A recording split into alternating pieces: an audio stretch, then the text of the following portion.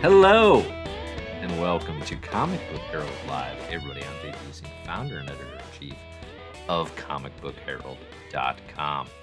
I see a few people in the chat here joining live. Thank you very much for joining. A number of you are saying muted.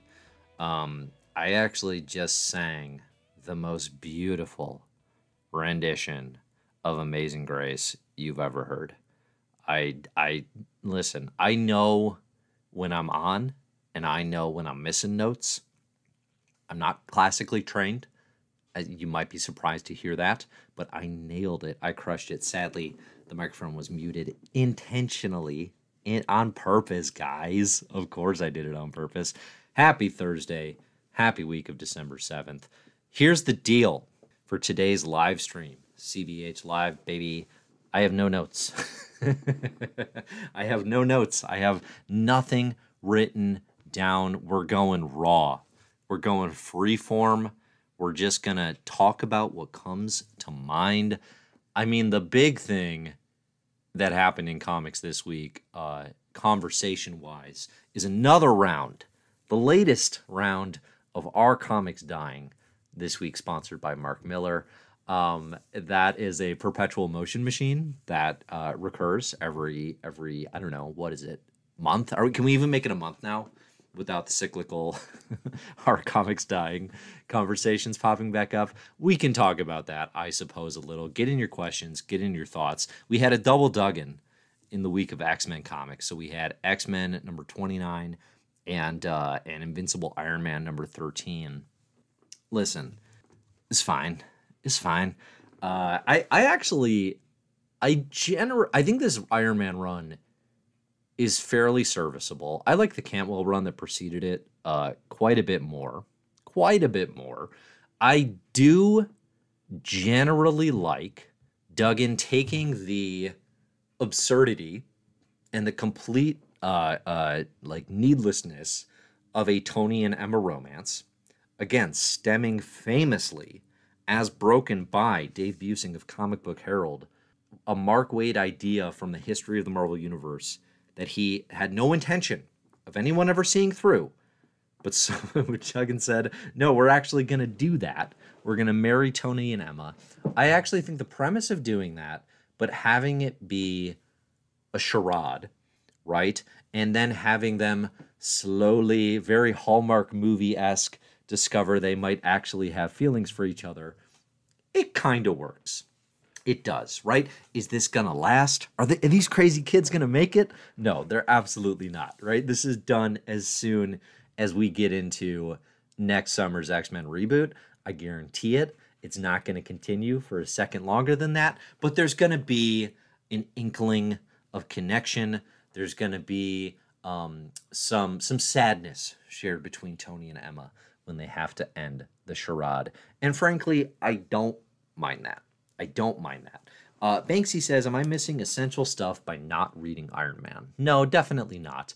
I think the biggest, it's weird because Iron Man is an X-Men book in the hands of Duggan because he is so thoroughly integrated into the X-Office. That said, it's not essential reading. I mean, really everything you need to know has been explained elsewhere in the pages of X-Men. The big thing is that Fei Long, one of the leaders of Orchis, has taken over Stark Industries, and there are now Stark Sentinels. So if you understand that Stark Industries has been used to create Stark Sentinels and that Orchis is using those to hunt and round up mutants in the Fall of X, you got it as far as like the big narrative about what's going on. I mean, again, it's a serviceable Iron Man run. I mean, if you think about Iron Man runs, I was thinking about this the other day. Hasn't been an amazing decade. For the character with the biggest MCU glow up of any character, right? Nobody had a higher, well, maybe the Guardians, but like Iron Man's glow up, right? His Q rating shot from where he's at pre-movie, which is like comics fans, kind of care a little, right? But no like outside presence really at all, to the leader of the MCU Avengers, the most captivating character as portrayed by RDJ Jr., right? Like, that was massive. I guess the Guardians, because their profile was so low, probably had more to gain. But I mean, had this massive momentum. But then if you look at, okay, from the 2008 Iron Man movie to present day, it starts off pretty strong with the Matt Fraction, Salvador Larroca, pretty well beloved Invincible Iron Man run. And I think that goes for about 3 or 4 years. But then you get into Kieran Gillen's Iron Man, which is probably my least favorite of his Marvel stuff. It doesn't really work for me. Then you get the Dan Slott. Actually, I'd throw, if you discount Infamous Iron Man, which I actually really liked, and I don't know that we can count it. If you discount Infamous Iron Man, which is a Doctor Doom book from Brian Michael Bendis and Alex Maleev, and you just jump to the Bendis Iron Man stuff specifically, now you got Bendis, Slott, Dan Slott, and then Christopher Cantwell. My favorite of those by far is Christopher Cantwell stuff. I think it holds a candle to the Fraction Larroca run, but the Fraction Larroca one is one of those beloved Marvel Comics runs that if I read it, I don't remember it especially well, which makes me think I probably didn't read as much of that as like maybe any well-regarded 2000s run. I mean, that's probably one of the few that I really just have not kept up with. So at some point we'll do that for the My Marvelous Year Reading Club, where we go through the history of Marvel Comics from its origins to today. It would just be the most natural, casual way I could describe that very good podcast. Xavier says here, Hulk started the MCU. Did he? Did he? Does anyone agree with that idea? That doesn't seem like an important fact to try to cling to. It really does not. Okay, you can have your Ed Norton Hulk. Sorry to have stomped on that. But yeah, I mean, so anyway, so I'm saying the bar for like a good Iron Man run isn't super high. And then if you even go back beyond the first 15 years, I mean, it's even lower, right? Like if anybody, I mean, listen, there's decent Iron Man stuff. Demon in the Bottle actually holds up really well. But not a character with a fantastic history. I actually love Silver Age Iron Man. One of the reasons I love Marvel Comics so much is because I got my hands on a black and white copy of Essential Iron Man, which is like the first, 30 issues or so. And the early Stan Lee, Larry Lieber, Don Heck, like Silver Age stuff. The whole time I'm reading it, I'm like waiting. I'm like, when is the world gonna know that Tony Stark is Iron Man? And it ends with him like fighting the Titanium Man in Russia. That was like integral to me getting into Marvel Comics. They're not as good as like other 60s stuff I would come to learn. The peak is Amazing Spider-Man, Fantastic Four, Doctor Strange. But at the time, I was like, oh, this is super fun. I should start reading comics again, or really for the first time. But anyway, the point being, the Duggan run is going to fall somewhere in the middle of all of that. It's not the worst. It's far from the best. It's fine, and it's inessential for the Kirkhoe era, which means, don't worry about it. Like, if you're not reading it, don't worry about it. If you have it and you're enjoying it, great. The other Duggan book, of course, is X-Men number 29. Listen, I've said this many times, but I have a very high bar for creators writing Thanos that aren't Jim Starlin. If you're going to try, there's a very good chance I don't like what you've done. I have similar feelings about Doctor Doom, but Doctor Doom's creator ownership is so varied that it's not nearly, I'm not nearly as possessive or weird about it. I guess maybe I'm still weird about it, but not as possessive about it as being owned by a single creator. Jonathan Hickman writes a great Doctor Doom. I think if pushed to it, might be the reason I like Hickman Marvel stuff. Like, if you took out the fact that he writes a real great Doctor Doom, am I still that into it? I don't know. Impossible to say. Don't want to live in that alternate reality. Duggan, again, serviceable. It's fine. I really liked calling back to the House of X moment with Professor X reaching out to the world and Doctor Doom being the one individual who anticipated that Charlie Ballgame was going to do that and was able to talk back to him psychically as Charlie utilized his abilities to their fullest effect. That was a nice touch. That was a nice beat. You have Doctor Doom creating essentially his own X-Men in Latveria. which kind of, tentatively sets the stage for Doom as almost like a reluctant ally against Orcus, kind of thing. I mean, I think if you look at Orcus at this point and you look at like who is on their side, there are some very notable supervillain presences who are not, who would bristle at the idea that they would be in control and not them. I do think that is an appropriate fit for Doctor Doom. I don't know how much Doom you can cram into Fall of the House of X with 5 issues remaining. It is one of those things where it's like, we're a little late in the game to add this to the story. That said, I'm never really actually opposed to adding Doctor Doom to any narrative, so maybe it'll work out fantastically well. But those were this week's comics on the X-Men side of things. Somebody in the chat, give us the Alpha Flight update. What phenomenally essential and compelling narratives happened in Alpha Flight number 5? If you hit us with those, I will read them out loud. Vincent asked, didn't Tom Taylor have a run in there? Tom Taylor did do the Superior Iron Man. You're right. That was Access era Superior Iron Man, which was a Superior Spider-Man ripoff, but was like, man, Access had such an outsized influence for being such a not good event. But then you had Tony in that goofy silver evil meanie armor for the end of Hickman's New Avengers and Avengers. You're right. That run falls somewhere in the middle as well. It's like a miniseries, really. I think it's like 8 issues, if that. What else do we got? Chris says Silver Age's Journey into Mystery Thor is underrated. It is. It's probably actually the number 3 of the era, even though I often put Doctor Strange as the number 3. Number 1 is Amazing Spider-Man. Number 2 is Fantastic Four. You want to flip those, that's fine. And then your number 3, you want to put Journey into Mystery and Thor in there? I mean, Kirby's Journey into Mystery and Thor, arguably better. No, it's not. Not better than Fantastic Four. But you could put it at number 3. I'd be fine with that. I could be fine with that. Jordy says it was frustrating to see a few panels from back when Moira could have been a character. I mean, yeah. I was on Twitter this week. Huge mistake. Shouldn't have done it. I did it. I've been doing it for a couple weeks now. I can just feel myself. The thing about the effect of thinking about and talking about comics online in like a social media, just everyone gets to have an opinion and like equal voice, which sounds very democratic in theory. The thing about it is I get sucked into thinking it matters.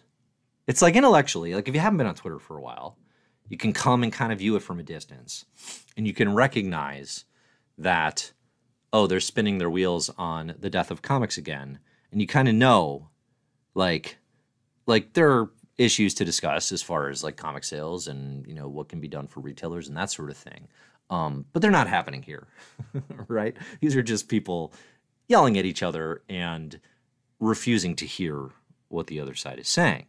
But then when you actually sink into it, all of a sudden I'm sitting there doing dishes this morning or whatever, and I'm thinking about it of my own accord, and I'm getting mad. It's like, why am I doing that?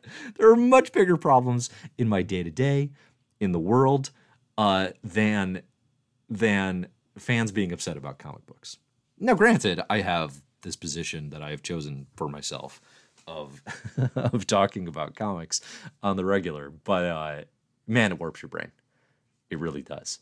But anyway, I was there making this mistake that I repeatedly make, and I saw something that was not incorrectly lamenting the wasted potential of Moira, which I have said many times.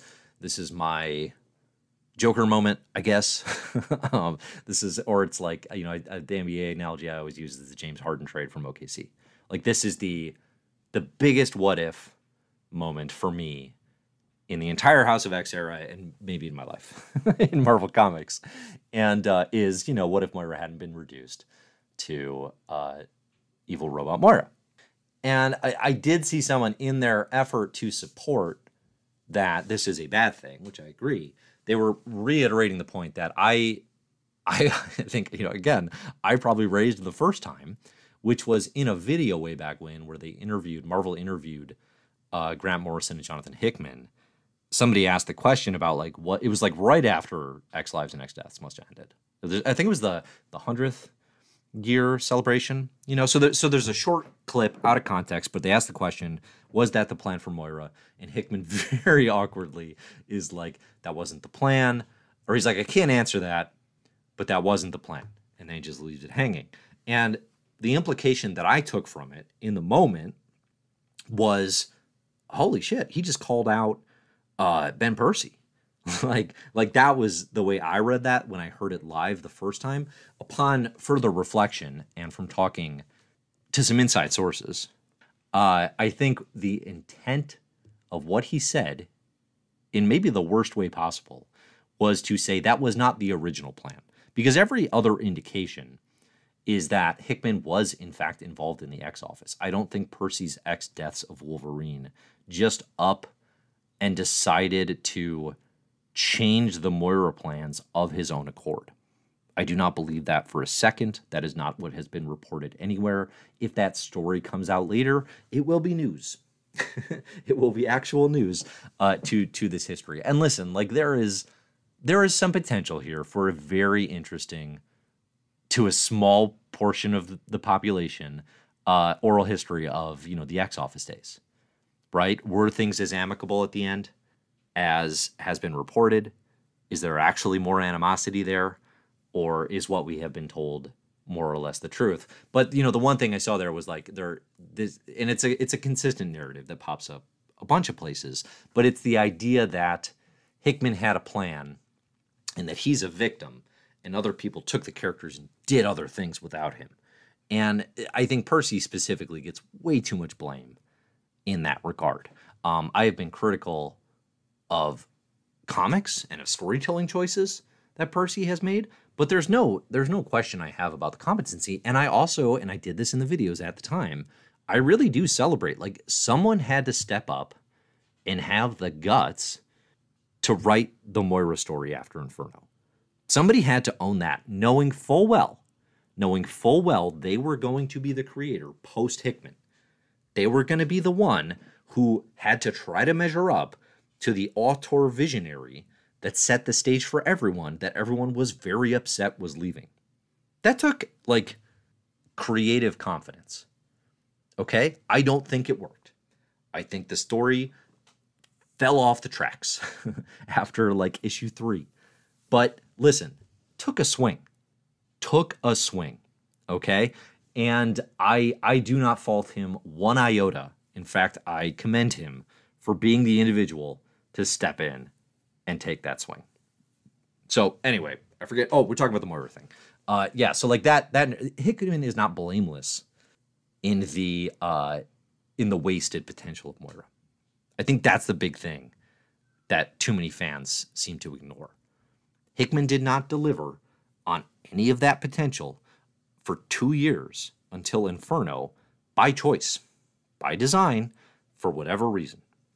Like, that would be my one question. I get an interview with Hickman. I get one question. It's, why didn't you do anything with Moira? You coward. If I only get one, I'm insulting him. What's the worst that can happen? He's leaving anyway. Xavier says people are opinion sponges. That's a good point.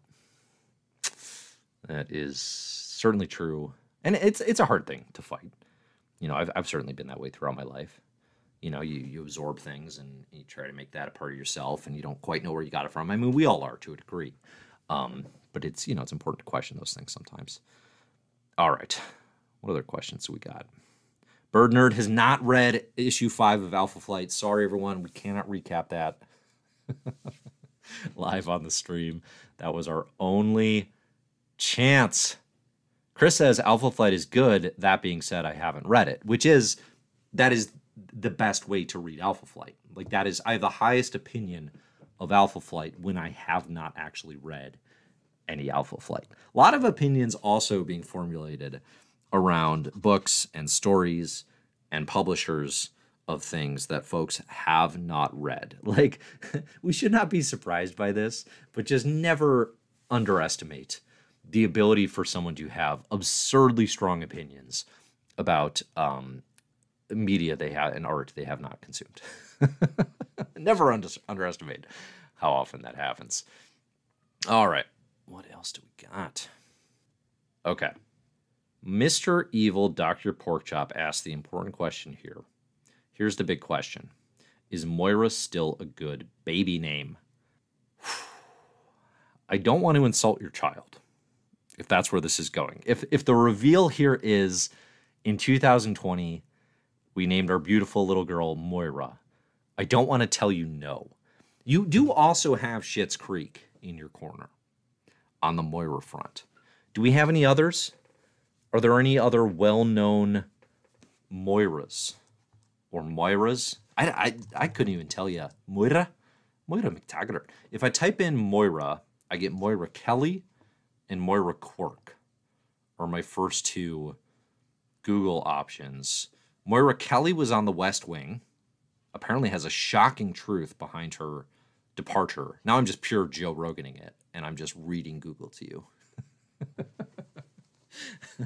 Let's stop that right now. Is it a good baby name? Listen, if it suits you and it suits yours, congratulations to you and your family on little baby Moira. Personally, I'm going to go with some other options. I'm going to go with some other options because I do not want a child that every time I say their name, I get weepy. And I'm like, oh, such wasted potential. That's a horrible position to put yourself in with a kid, right? With your kid, we're out of the box, out of the gate. You're like, oh, wasted potential. Like, that's not where you want to be with your own child. So I think that is dangerous. Maybe consider renaming if that's where you're at. But maybe you like Evil Robot Moira. Maybe you're happy with where things are at. And then you're less concerned. I mean, I think that's fine. I think that's fine as well. Bird Nerd says, I just don't understand why the X Office didn't sit Hickman down and just mimic his vision. I mean, for all we know, they did. You know, I mean, I think on one hand, that's not how creative people work. Like, that's an absurd... If the mandate was, all right, 5 relatively established comics writers write books exactly like Hickman, we would have horrible comic books, right? Like, we would have no room for creativity. We would have none of the good stuff that came from the pen of Al Ewing, Kieran Gillen, Victor Laval, and we would just have horrible imitations. I mean, you don't want to read the amateur imitation of somebody who does something well, you know? So like, and so anyway, even if you're not just talking writing style and you're talking following the vision, we don't know that they didn't, is the thing. Everyone assumes that Hickman had a better vision than what we got, but we don't know that, and we never will. The history tells us that was probably true. I think Hickman would have really done some work to sell the vision as well, had his X-Men run continued, right? But it didn't, and we don't actually know what the plan was. The only people who know are Hickman and maybe the people inside that room. You know, I mean, yes, I would love, as part of the oral history, like, well, here are the notes John gave us, and here's where we deviated, and here's why. I think that stuff would be really interesting. But we don't know how much really changed. Hank asks, are you excited for Hickman's Ultimate Universe, though? This I'm glad you asked, Hank. Thank you. I am now. I am actually very excited for the Ultimate Universe relaunch. We got Hickman, Chiquetto, Spider-Man. You got Peach Momoko on X-Men, which is going to be fascinating. And then you got Brian Edward Hill and Stefano Caselli on Ultimate Black Panther. I mean, I think Marvel is in a malaise, as I've been saying. Not because they went woke, but because the comics have been relatively average as a whole. And they're missing a central vision. They're missing a core. It was supposed to be X-Men, but X-Men is on its way out, transitioning to something new. The idea, you just see so many, I've seen so many voices now where it's like, Mystique and Destiny had a baby. Therefore, Marvel Comics are bad and dying. It's like the leaps in logic to get there. It's like there are so many Marvel books, y'all. There are so many. They're doing so many different things. We might agree that Marvel is in need of change, but that someone can come to that conclusion versus mine, the total opposite ends of the spectrum in terms of why we think Marvel needs change. I think Marvel could use new leadership. I mean, it's a weird thing to call, and I would almost never do this, to call like for, essentially like the firing of someone. But like, I don't know, when you get your job and it's immediately reported that you did career yellowface, like, I don't feel that bad for Cebulski. I mean, listen, the guy's had 5-6 years. We're still in Marvel Fresh Start. There's been some positive behind the scenes stuff for the old heads, getting the licenses back to ROM.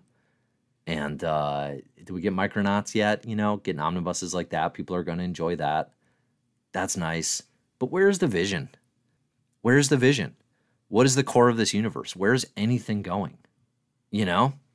I would love to see an editor-in-chief from like anywhere in comics, but I don't know, like a Boom Studios, or you're probably not going to do Image, but like Vault's a bad example. Vault, honestly, the Vault editors, I think Vault has problems, but those editors have storytelling vision. Get someone young and younger and hungrier, but with publishing experience. I would love to see someone who comes in with like actual storytelling vision that reflects a Marvel universe that feels essential again, that feels like it's going places, and that has a variety of comics. I think DC's in a much healthier position right now. I actually just tweeted this, but like, I feel like Murray Javins as DC's editor-in-chief is like weirdly underrated. And that's probably where you want to be as an editor-in-chief, because people only really talk about that position when they're complaining about it, when they're mad about it, and when they're insulting an editor-in-chief who pretended to be a Japanese man to get work.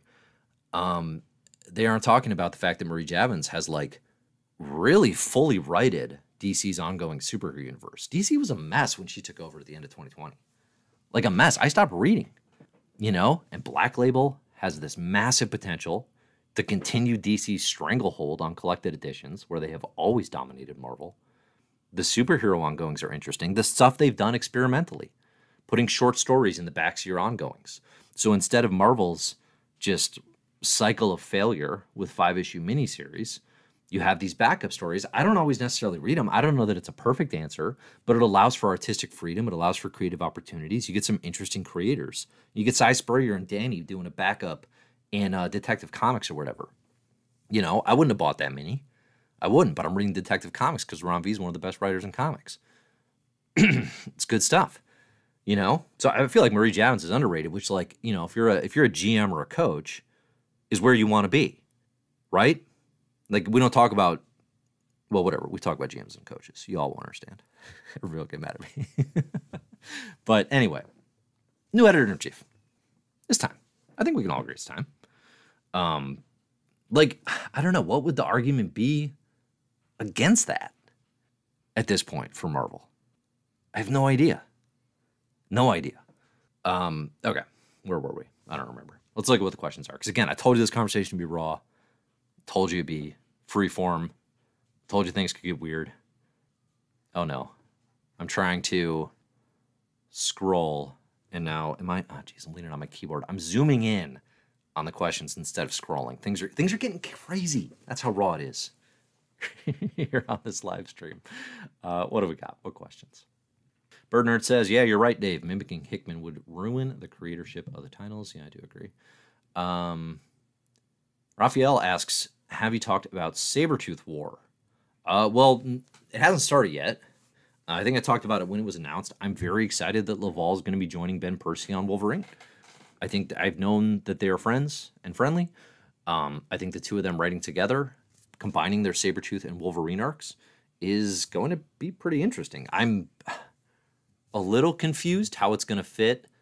I think Marvel, the biggest danger that I see with the fall of the Powerhouse of X and the rise of the Powerhouse of 10 is, like, we're doing this event as a classic Marvel event. This isn't going to be Hoxpox where everything else gets shut down and they have 12 issues and that's all that matters. These are going to be your classic event issues, and then the tie-ins are going to be the regular ongoings that continue around them, right? Like it was just announced in the end of this X-Men issue that after the fall of the Powerhouse of X #1, X-Men number 30 or whatever is going to be like the next issue in that journey. So we're going to have the classic tie-in structure. Where's Wolverine Sabretooth War going to fit in all that? Is it even? Is it even going to try? And then is it going to feel disconnected because of that? Which has been, my main concern for the Percyverse, when I have been enjoying it, is like it always feels like it's an afterthought, like cast to the side of the actual big picture Krakoan narrative. So that'd be my concern for Sabretooth War. But I'm tentatively, I'm interested to see what they can bring to the table there. Let's see. Truth Teller asks, was Dave down on Duggan's Doom dialogue? That's a good Fox and Sox edition. Was Dave down on Duggan's Doom dialogue? Not especially. Not especially. Not in the upper pantheon, and not the worst. It's what most things are in these hands. It was fine. Ryan North wrote a great Doctor Doom this year. Who's the other one? Al Ewing wrote a great Doctor Doom this year. We got Al Ewing Doom, and we got Ryan North Doom. We had two of my favorite Doctor Doom issues of all time this year. It was a good year for Doom. I said this previously. The Ryan North Doctor Doom Travels Through Time story was amazing. The one where he makes the Fantastic Four forget every letter of the alphabet, except the letters that spell Doctor Doom. Like one of my favorite just goofball comic plots or beats of all time. And the Venom Al Ewing stuff, more time travel, more Doom. We ate okay on the Doctor Doom side of things. I didn't need for it to come here. Xavier asks, how long for Marvel to ask someone to reboot Beast? I mean, by the end of this run, for sure. I mean, by the end of Percy's X-Force, the button will have been pressed for the next era to reboot Beast. They're not going to continue this. There's no chance. 0% chance. I'm calling that one now. Let's see. Mr. Bubbles says, or no, maybe not Mr. Bubbles. I don't want to misattribute you. Somebody said, please no more woke whining. Are we asking for me? Or for the people who are whining about woke? I don't know if that was unclear. I'm not whining about things being woke. I'm whining about people whining about things being woke. There's a difference. Let's see. Fast says, I don't get sports references. That was as limited a sports reference as I could possibly have given you. I promise you. Absolutely promise you.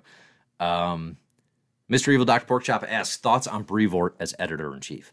I might be more pro Tom Brevoort than a lot of comics fandom. I've been reading his weekly newsletter is, I think, very informative and honestly interesting. It gives a lot of inside baseball perspective on what's going on at Marvel now, and then just a great sense of history as well with just comics in general. I don't question for a second that is an individual that loves the medium and cares about its history. I think, for my money, he's too much a part of the foundation of what Marvel has been to decide where it's going to go next. I think if it was going to happen for Brevoort as editor-in-chief, it would have happened instead of Cebulski, post-Axel Alonso. That was the window, I think, and I don't know if it's a position that he doesn't actively seek. He's probably written about it, frankly. He's not super... it doesn't seem like it's something that he's targeting. I think he genuinely enjoys the act of editing comics and making comic books. So I don't know that it's really like... But he's definitely the biggest name that inside comics people would know who from in-house who could step into that role. I would like to see them... I mean, listen, it's nice that they can promote from within and all that, but I would like to see the Marvel Knights era, Joe Quesada, Jimmy Palmiotti. I know they didn't come in immediately as editor-in-chief, but like somebody from the outside coming in and figuring out how do you write this ship? How do you get people excited about Marvel Comics in the way that we feel like they could be and should be? That would be my preference for sure. Okay, let's see. Lord of Flex says the best comic today is Conan from Titan Comics. You know, it's the Jim Zub run. Zub has a clear fascination with Conan. I've never been a big Conan the Barbarian guy. I think I've read a little of the BCAC Kerry Nord stuff and the Jason Aaron Asrar runs. None of the novels. That's a tough sell for me personally, but I mean, I feel like it's getting buzz. I might want to check that one out going into next year. I definitely might want to check that one out. Jordy asks, how do you think about Kieran Gillen's work in the X Office? I feel like he's good about his stories feeling important and different. Happy he's getting X-Men Forever. Yeah, I love Gillen being around for the X Office. Kieran Gillen and Al Ewing and Victor LaValle saved the post-Hickman X-Men experience. They made it so that it has been worthwhile and relevant through to the finish line. It would not have been otherwise. Let's see. Banksy says, kind of seemed like slight shots at Hickman toward the beginning through Doom's dialogue. I doubt that. I doubt that. I would need to hear what specifically you thought might have been the case. Let's see. Banksy asks, have you been reading Zdarsky's Batman? Yeah, I read up until the Gotham War, whatever crossover event they're doing now. I read everything up to that point. And I was not compelled enough to continue. Detective Comics is way more my speed. They were both fine arcs, but not actually exciting and far below Zdarsky and Chiquetto's work on Daredevil, in my view. I don't know if Gotham War is especially interesting or messy. I gathered something big happened, and somehow I've avoided the spoiler of specifically what it was. If you want to mention it here, frankly, I don't care if I get spoiled. Maybe others do. But yeah, I mean, I've checked out, so somebody's got to let me know if I need to jump back in on that one. Let's see. Jordy asks, is there a character that's been changed so much by the Krakoan era you think their character will be changed permanently? Professor X, I think you have to continue the trajectory of their mutant savior and fall from grace. And I think you can pretty naturally. You know, I think the challenge of the reboot or the refresh of X-Men, I don't expect it's going to, like, pretend Krakoa never happened. I mean, because one possibility, and people keep asking, like, how could they do it? I mean, one strong possibility is, you know, we use Moira's 11th lifeline, and everything actually resets, and we just set the table again, and we basically reboot the Marvel Universe, which they've kind of never done. It's a very realistic possibility. I mean, that was always the intention, right? That was always the reset button that Hickman put on the table so you could get out of that. I don't know that they're actually going to do that, you know, but every time I over the, you know, first couple of years of the Krakoa era that I said it'd be so weird if they never did anything with X regarding the Powers of 10 stuff or Moira, I've been let down. So at this point, I have no confidence that it will happen. It's a very natural reset button, and it would allow you to just kind of start over. And then if they do go that route, then the only character who changes permanently is anyone who remembers what came before, which might be no one. But if you don't do that, and it is just kind of everything keeps moving, I think Professor X will change significantly. Magneto a little bit, but he bounced around the varying poles so often anyway. Who else? Who's had a big kind of like game-changing Krakoa experience? I'm thinking now just on the Quiet Council. I mean, Beast probably has a lot to atone for, you know, if you go that route. Yeah, it's going to be a tricky one, I think. But, you know, we'll see what the plan is. All right, let's see. Mr. Bubbles asks, do you still collect any physical copies? I sure do. Got them back in the long boxes in the closet. You can't see them. Yeah, I just went to the comic shop this weekend. Go to your comic shop, pick up your holds. I didn't do it for a few weeks. Felt badly about that. Comic shop needs that money. And let's see, I picked up all my pulls at this point. I'm still getting Immortal X-Men. I'm still getting X-Men Red. Otherwise, I don't pull a hell of a lot of superhero stuff. I picked up every issue they had of Ice Cream Man in stock. Every issue they had of Swan Songs in stock. I picked up Rare Flavors, the new Ron V. Felipe Andrade Boom Studios series. I picked up every back issue of Ice Cream Man they had. My favorite comic book, I have the hardcovers, but I don't actually have the floppies. So now I'm on a hunt to just get all the floppies. I'm going to have this book in like 8 versions. It's that good. I prefer reading a physical copy of a collection. So I will typically use my local library for books that I'm excited to read.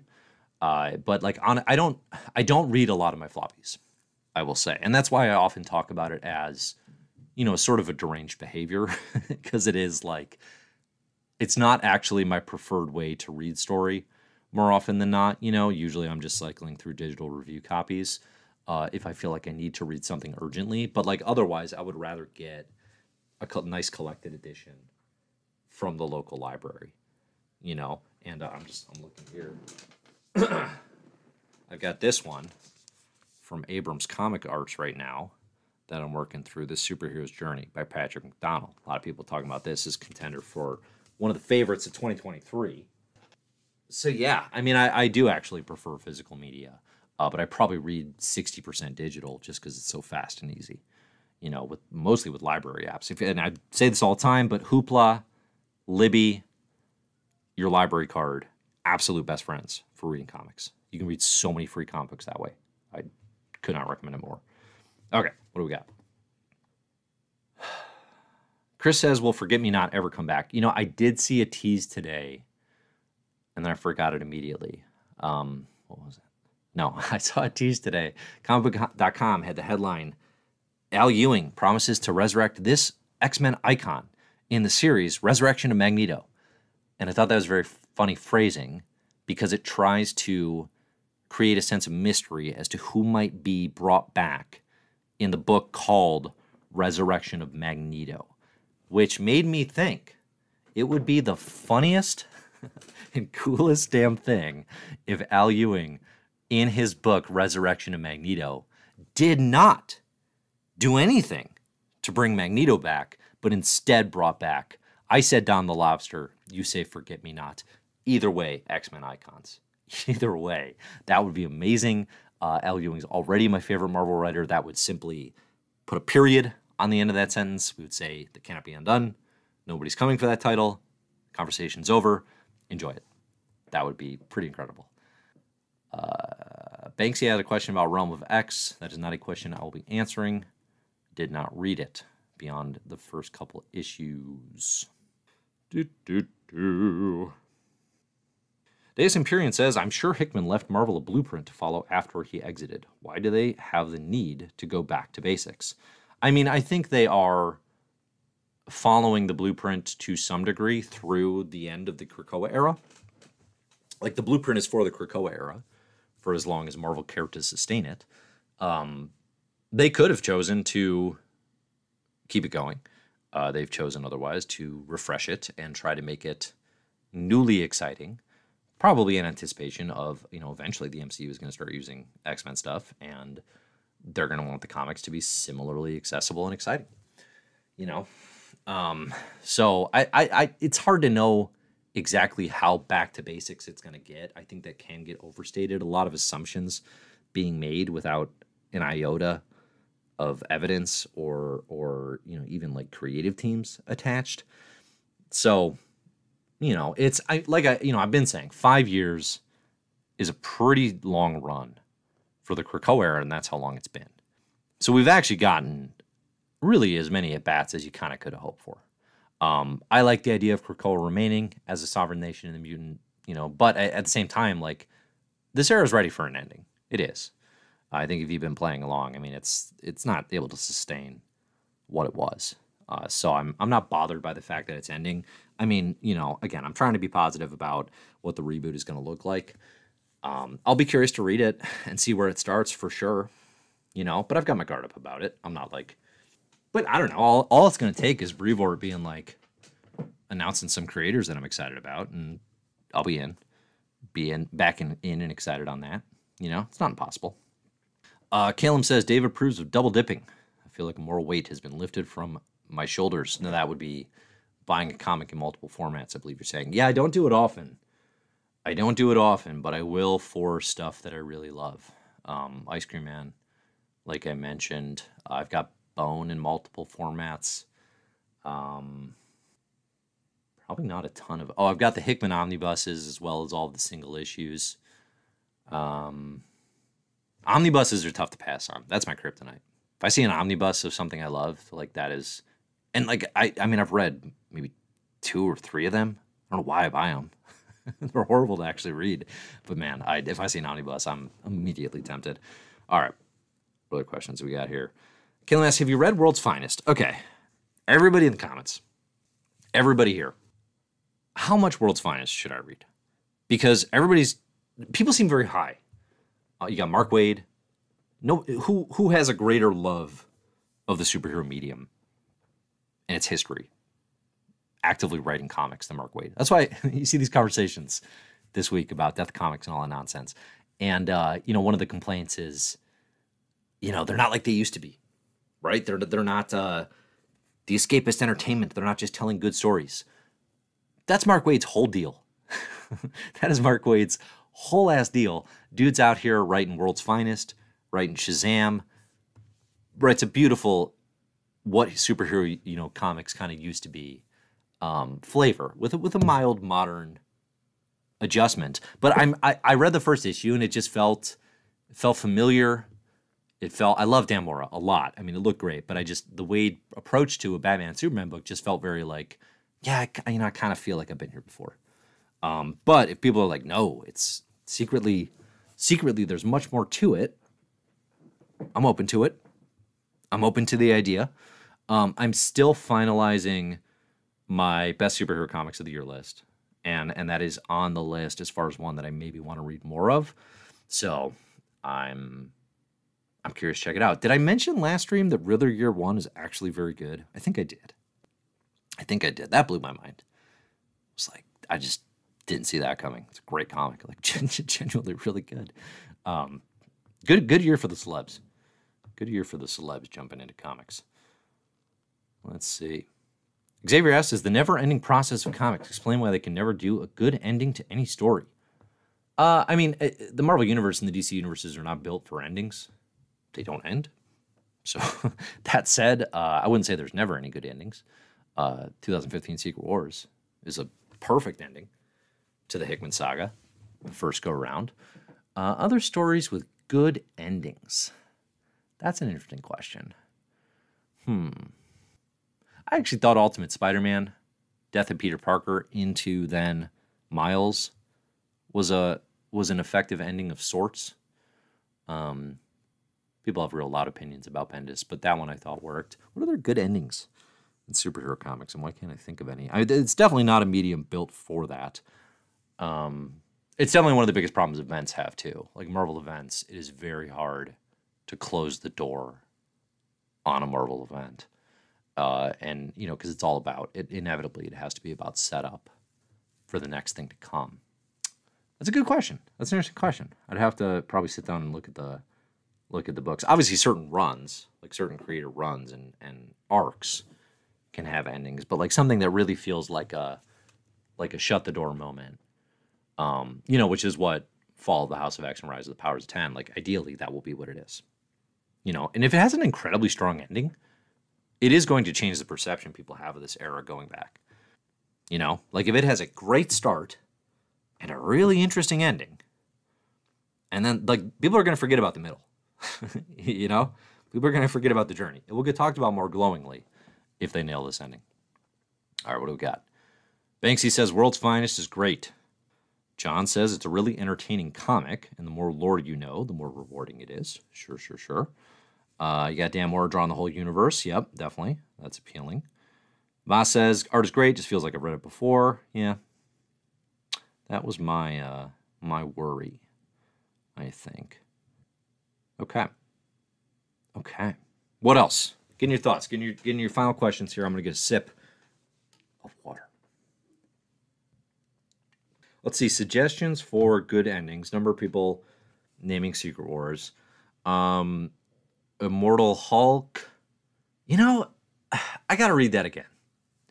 That ending actually, I love Immortal Hulk, but that ending felt, I don't know, I was missing something, some sort of emotional connection. It wasn't as interesting. I got to read it again. I think probably what happened actually at the end of Immortal Hulk for me was, I'd been reading it in chunks along the way, but then towards the end, I was just reading every issue month to month, and I probably just did not have it as firmly lodged in my brain as I needed to go into that ending with, to give it a real chance. Deus Imperium says Invincible. Does that have a great ending? It does end, which is kind of its deal, right? I'm going through Convincible right now. So Convincible is the My Marvelous Year spinoff where I am battling for my life against my co-host, Zach Dean. He does not think Invincible is nearly as good as I have thought it was. I have it ranked absurdly high on my best comics of all time list on Comic Book Herald. And it is definitely not the easiest of challenges to say why Invincible was so appealing to a younger me getting into superhero comics and comics in general now, but definitely the biggest thing that stands out, or the thing you remember about it, I think in a lot of cases, is it says, what do superhero comics normally do, or what's a problem that they often have, and how can we better replicate that experience? And one of the big ones it does, of course, is, it ends. It actually has an ending. That alone, it makes it unique in superhero comics. I'm seeing some people here asking about Invincible. It is, so all you need is, it's the My Marvelous Year podcast feed. We've done episodes 1 and 2. So episode 1, we read through the first 18 issues, and then I think we just read up to issue 35. And for the next episode, we're going to keep reading Invincible. We're also going to watch seasons 1 and whatever's come out of season 2, the animated series. And what I'm hoping to do there is to use how the animated series has used the foundation of Invincible to make something potentially more modern and more interesting to continue the conversation around, is there meat on these bones? Is there more worth to this series than Zach is seeing? Maybe that comes out in the animated series is what I'm kind of hoping. Right. So, but yeah, Invincible's coming out. I think, basically we're putting one out one a month. But My Marvelous Year comes out weekly. Like, subscribe, and share, y'all. Somebody said they subscribed to my channel because I said please in my videos. So please subscribe, and share. Okay. Jordy says, any final predictions or theories for the Krakoan era? I will probably do one last hurrah of a video of a road to the fall and the rise. I may work some theories in there. I think, it is interesting to consider, what are even the questions that we're still asking? Who's the Dominion is a big one. What, if anything, will be done revisiting Moira's lifelines where we started? Are we just pretending the phalanx don't exist anymore? I think those sorts of questions. There's a cover that got everyone talking this week where someone is pointing a gun at Moira, sitting on a park bench. Bum, bum, bum, bum, bum, bum, bum. Right? Who's that? Jethro Tull? That's Jethro Tull. Maybe it's Jethro with the gun. We don't know. They didn't show any other parts, just the gun. So somebody's traveling through time. Are they traveling through lifelines as well? That could be interesting. But yeah, maybe I'll work in some theories. I don't know. I'm way less in a theory space than early days. I mean, theory space, that was the coolest part about House and Powers, right? It gets, when you get so absorbed in potential and in a narrative and in these superhero universes, and I think we saw it with fandom, and it's definitely how my brain works. It's just you can't help but just think about a million ways this could go and what it could do. And now I'm just kind of just show me. Let's just see. We're here. We made it. All right.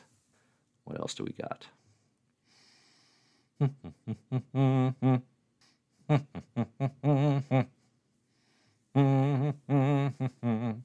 I think we did it. Good job, everybody.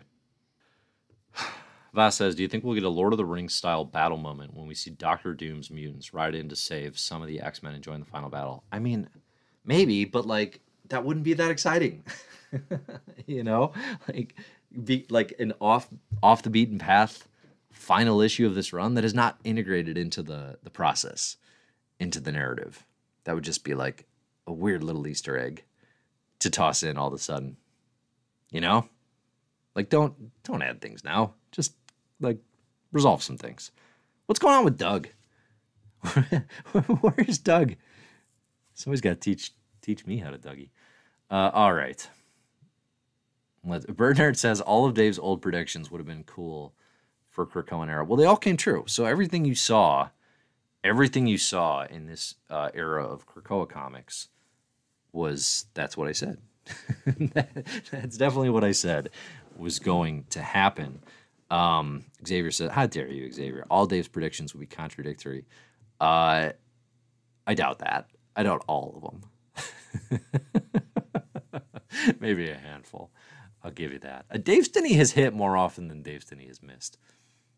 I think if we're looking back at what really matters, and what really matters here is, did I hit on stuff more than I missed? The answer is definitely no. But the big stuff I hit on was pretty good. I hit on Victor Laval writing Sabretooth like 8 months before that was announced. That was a dope call. Good job, me. Anything else come to mind? There's probably other stuff too. Let's see. What are people saying that they want to see come back? Manifold has to come back. Yeah, what's Manifold doing? It's good. Maybe he'll be in Resurrection of Magneto. That'd be nice. Where's Doug? Where's Krakoa? These are important questions. What are they? Doug's just in Krakoa's belly, but we don't know anything that's happening there. Presumably that will come up again. Do we think that's going to be a Gillen Rise of Powers thing? Because I feel, I mean, possibly, right? He set that up, but it's also like, you know, I kind of want Doug and Krakoa to play a role in the present day, in the Fall of X stuff. I feel like that makes more sense. But yeah, those actually feel like maybe the most pressing questions. Yeah. Okay. Final thought here. Calum says, have you heard of the comics channel Casually Comics? She is a pretty cool YouTuber and sane. Those are the nicest combination of things to be. The rarest of combinations as well. I have heard of it. It seems like a solid channel. I've watched it a couple times. I tried to collaborate with her on podcasts or whatever, but I can never get a hold of her. And, you know, people have lives, people have other things going on. But seemed solid. Check it out. Casually Comics. All right, y'all. Thanks for joining live. Much appreciated. Again, I told you this is going to be raw. It was going to be deep. It was going to be earnest. It was going to be transformative. Now I'm just saying words, which is really what these streams are. No notes. We did it. That's a full time. No notes, no plan. We covered an entire hour with like no comics to talk about. Hard to do. Next week should be way easier. Next week's going to be way, way easier because we've got X-Men Red ending. Obviously, a sad day for me, but it will be an interesting comic book to talk about. We got Immortal Thor, Big Al Ewing Day. And when is Gods back? We haven't had an issue of Gods in 100 years, right? When is that? Is that the following week? That's the following week is going to be Gods number 3. Okay, so we should have a little more meat on the bones.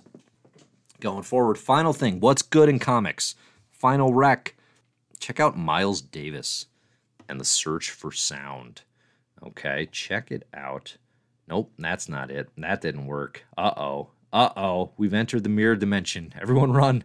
Everyone bail. Quick. It's going to get weird. Check out that comic by Dave Chisholm. Miles Davis and the Search for Sound. He also did a great graphic novel about Charlie the Bird Parker. Cue up some jazz. Listen to Miles Davis tonight and read that graphic novel. That's my recommendation for what's good in comics. Thanks, everybody. Enjoy the comics.